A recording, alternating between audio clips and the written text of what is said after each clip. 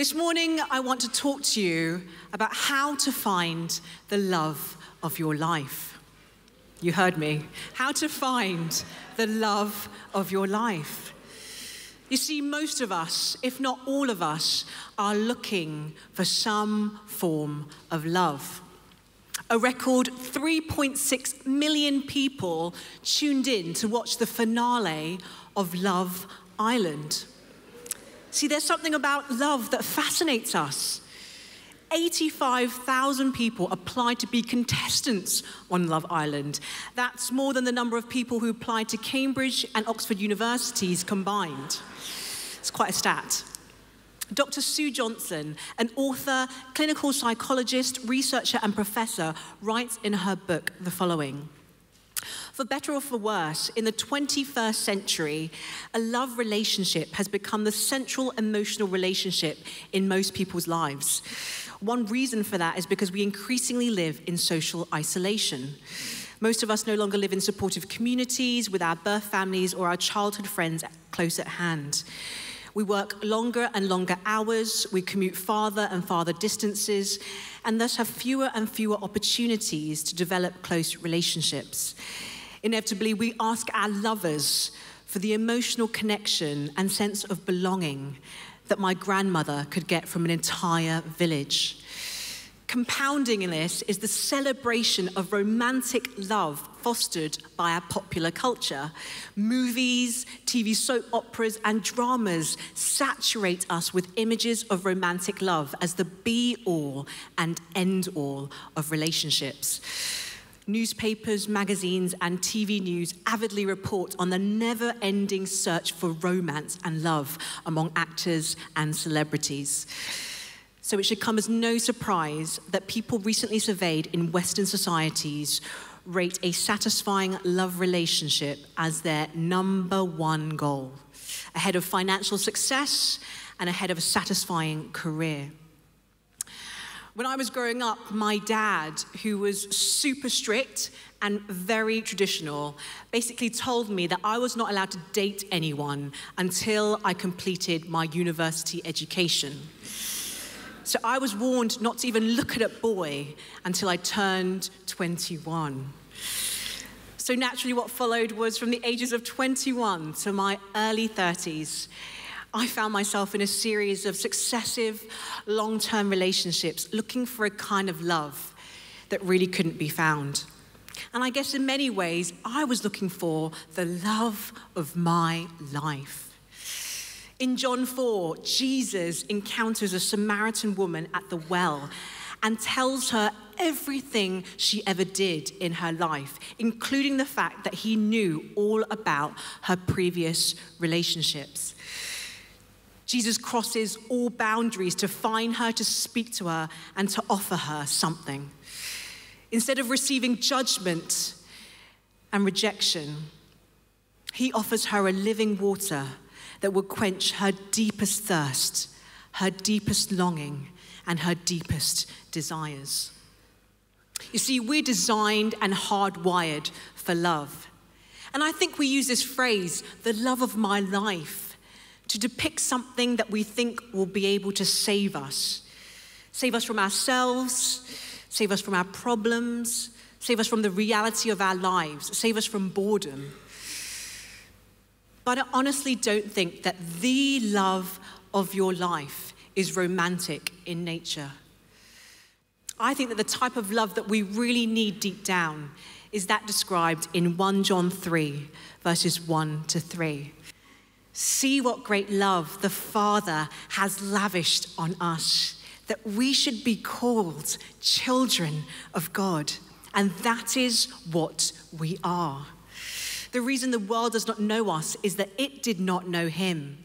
Dear friends, now we are children of God, and what we will be has not yet been made known.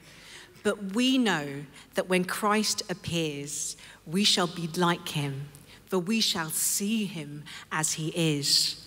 All who have this hope in him purify themselves just as he is pure. And this is the translation from the Message. What marvelous love the Father has extended to us. Just look at it. We're called children of God.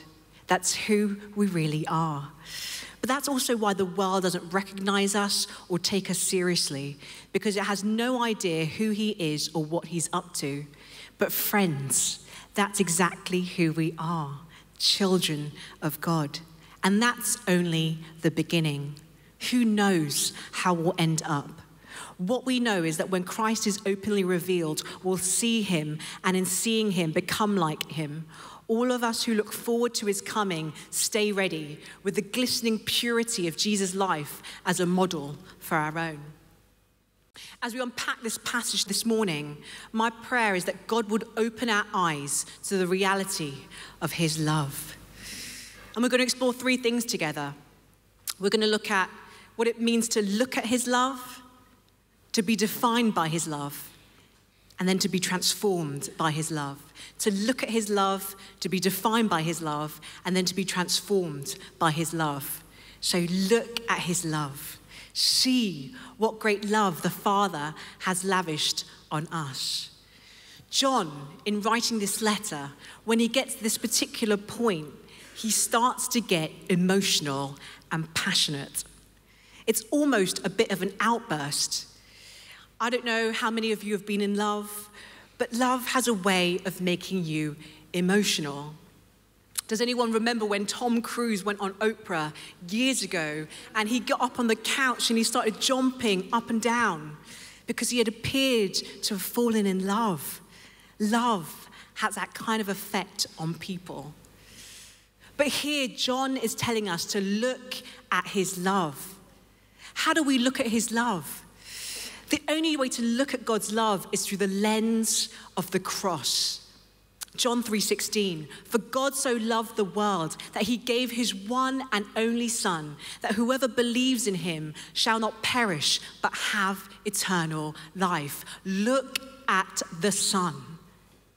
The gospel is that Jesus Christ came to earth to live the life that we couldn't live and to die the death that we deserved, so that we could receive God's love. Look at his love. Look at it, ponder it, study it, gaze at it, think about it. It may be free for us to receive, but it was costly to God. I'm not sure on average how much time we spend thinking about God's love, but that's what John is telling us to do. You see, God's love is not restrained, held back, stingy, or minimal. It's extravagant, generous, unconditional, unfading, and it never wanes. When you go to an Italian restaurant and you order a plate of pasta and the waiter comes with the block of cheese, unless you're lactose intolerant, you'll say, yes, please. And if the waiter is generous, he'll shave and he'll shave and he'll shave and he'll shave. I personally like it when it's not just cheese but truffles, but that's just me. But God's love is poured out on us that generously. And when you fully understand that generosity, it blows you away. It blows John away. It blows me away. And we start to get a bit emotional. And what's beautiful about this love is that it's not contractual and it's not transactional. It's not like we perform and then we get to receive. It's quite one-sided.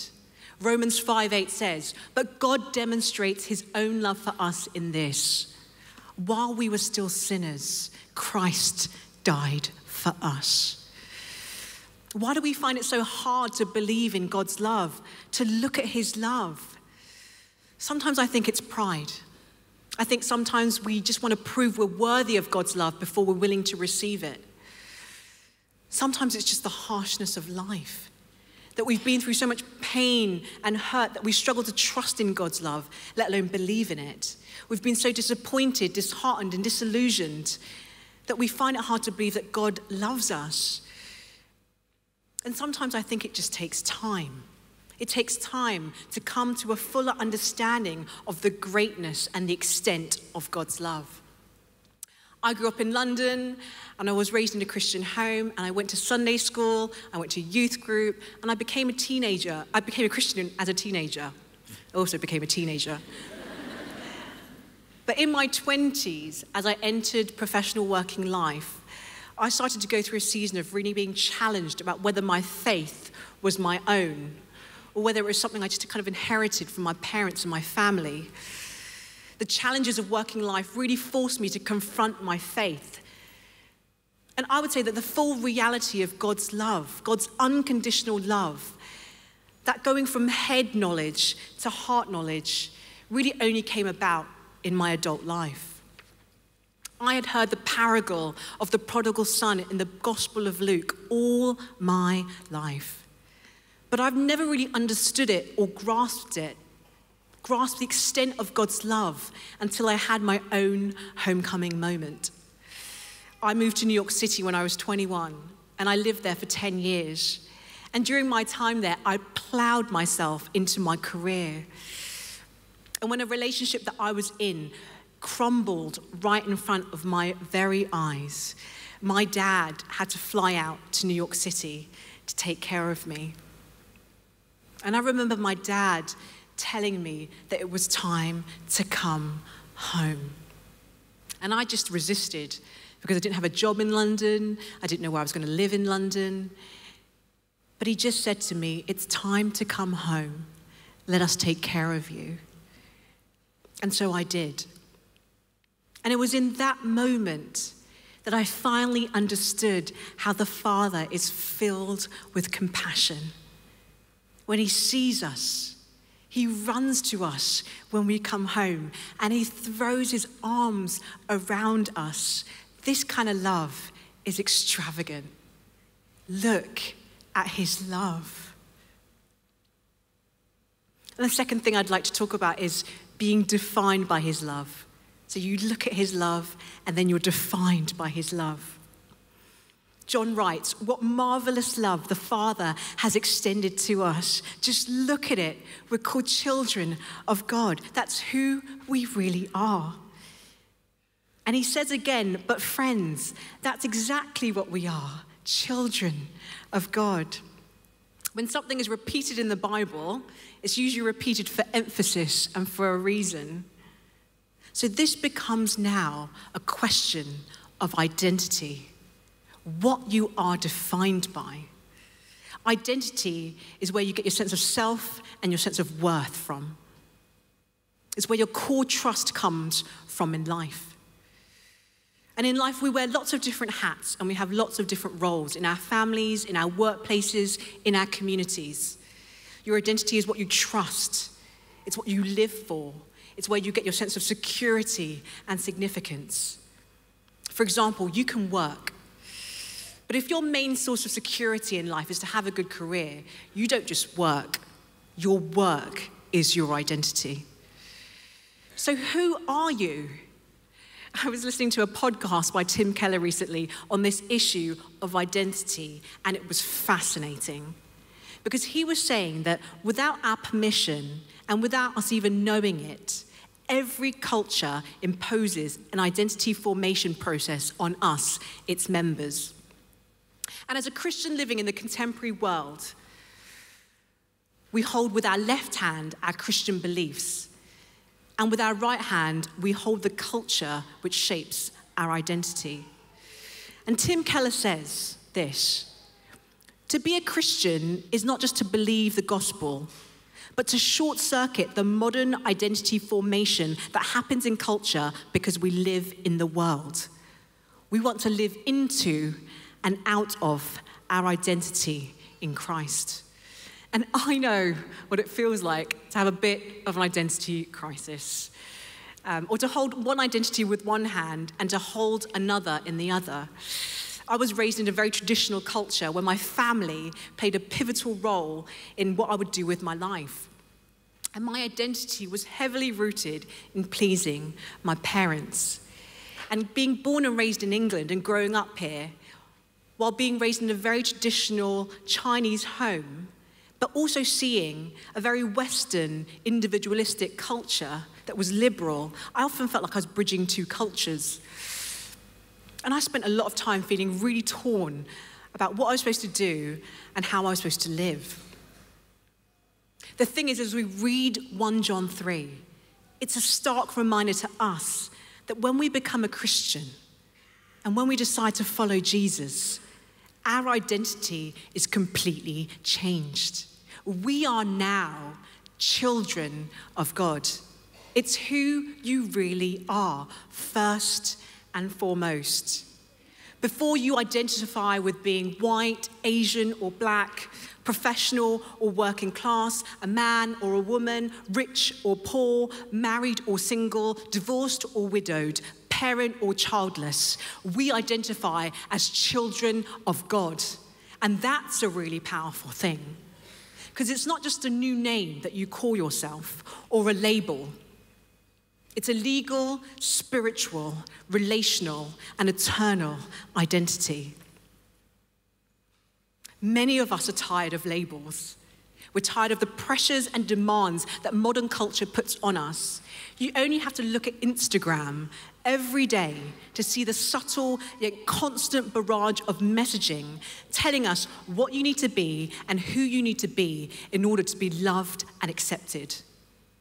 Our modern identity is fragile, and it makes us a complete dream for marketers and advertising. 50 years ago, the way you would sell a product would be to prove that it was useful. Nowadays, you sell a product by saying that hip, glamorous, cool, and trendy people buy this product, so you should buy it to brand yourself so that you can be perceived and received in a certain way. Don't let the culture tell you who you are. Let God tell you who you are.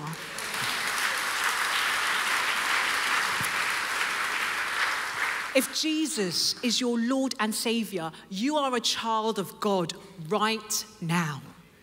It's not something you look forward to one day in the future. That's a reality for you to take hold of right now, right here. You are God's treasured possession. God has everything, and he needs nothing, and he calls you his treasured possession. I just came back from a 10-day trip to Seoul, South Korea.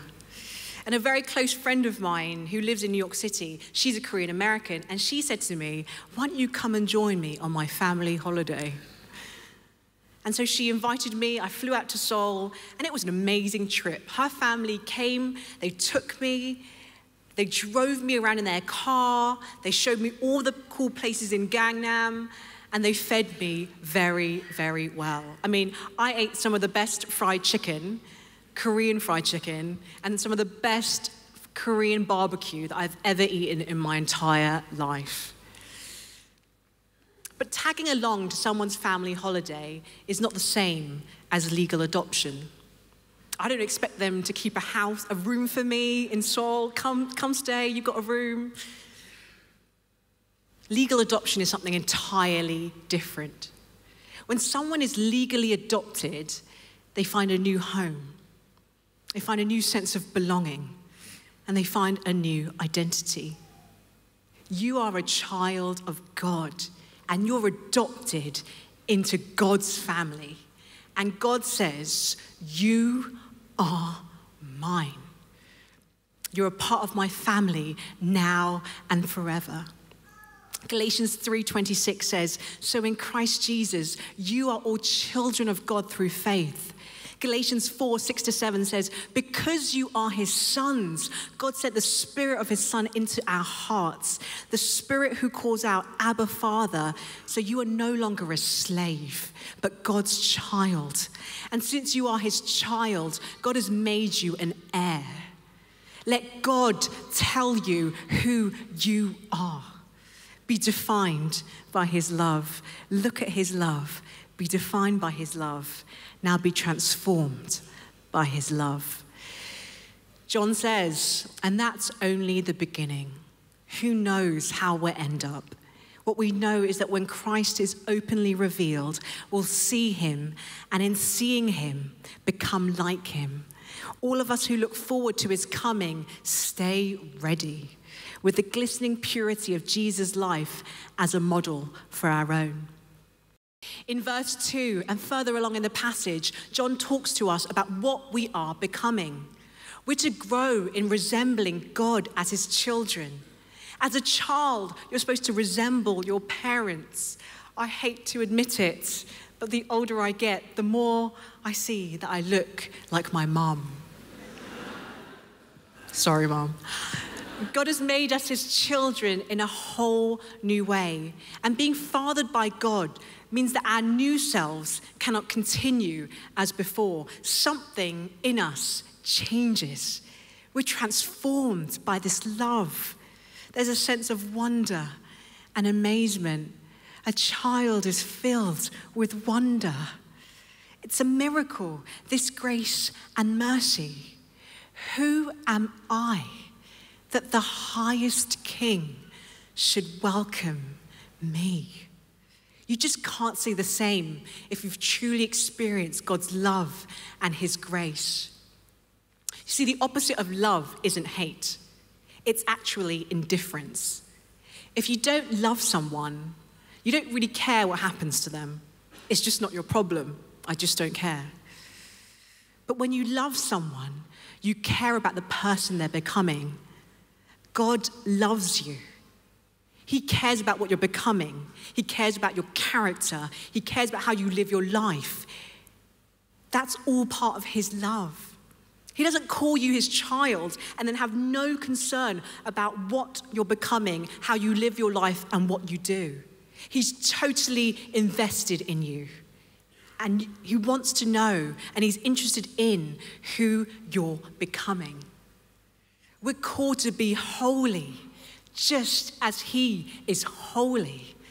And we don't act to earn our identity. We operate from a place of grace. So we know who we are, much loved sons and daughters of the Most High King. Live like the child that you are. Live like the child that you are.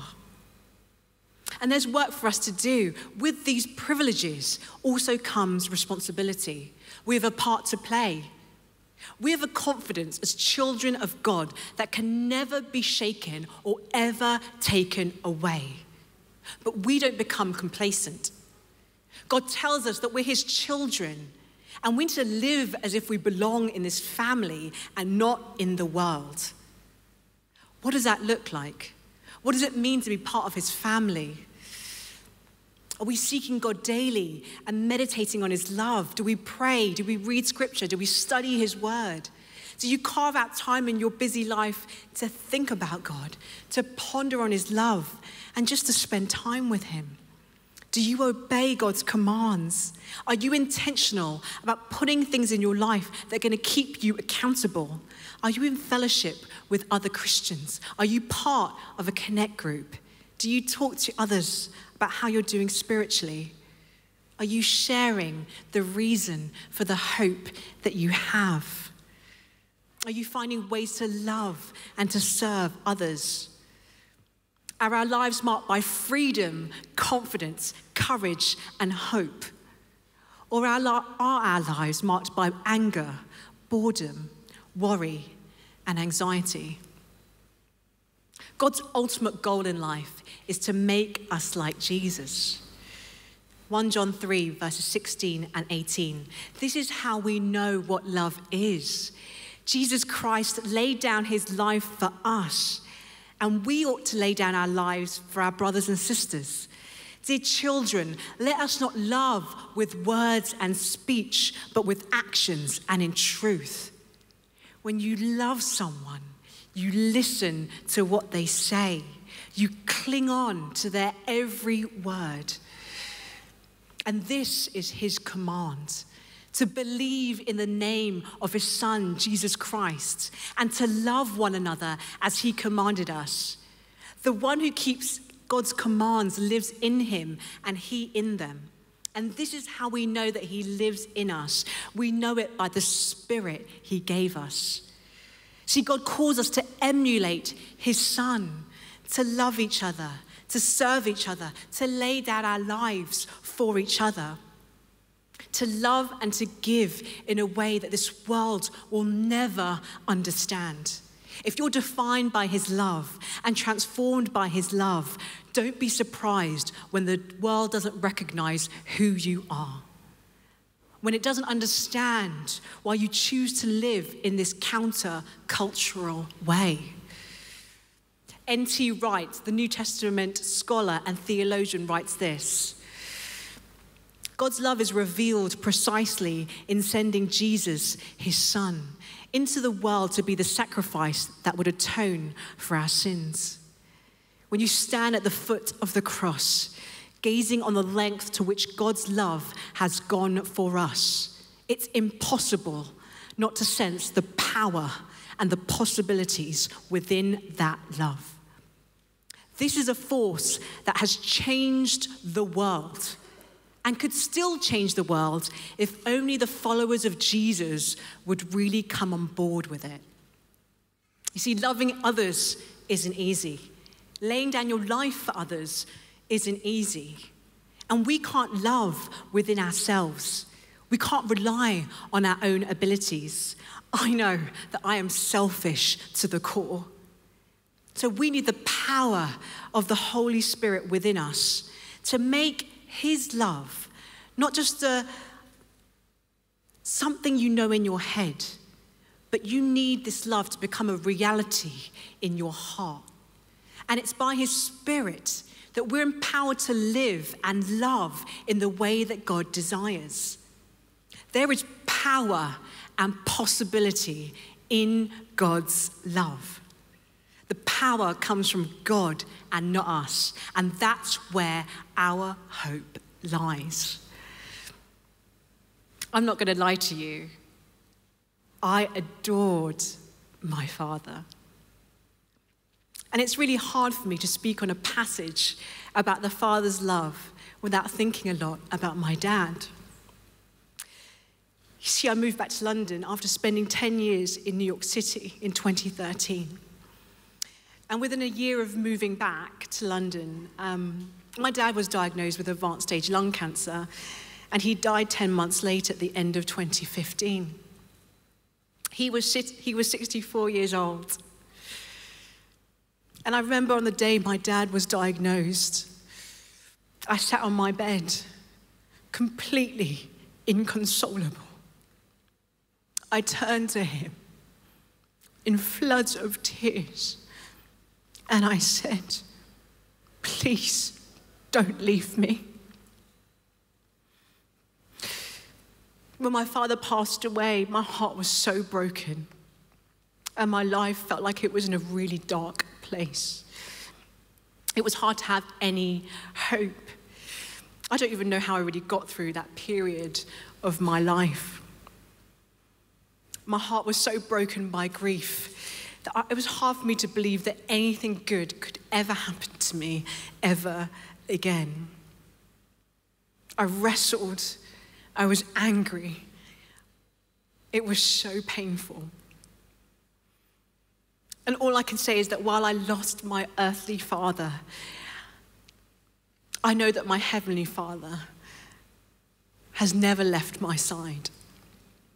That's the promise that I cling on to. I know that Jesus has experienced every form of suffering on this earth, and that he's completely familiar with what I feel and with what I experience, even when I can't articulate it in words. Jesus was unafraid to enter our humanity and our suffering. That is love. I'd spent so much time in my adult life looking for love in all of the wrong places. And the love I think I'd always needed was right there in front of my very eyes. And regardless of what your experience has been in life, with your earthly father, or just in life generally, this morning, do you know you have a heavenly Father who loves you? You have infinite worth and value to God. Just look at the cross. Call off the search. The love you've been looking for all your life is right here, waiting for you. The Father loves you so much.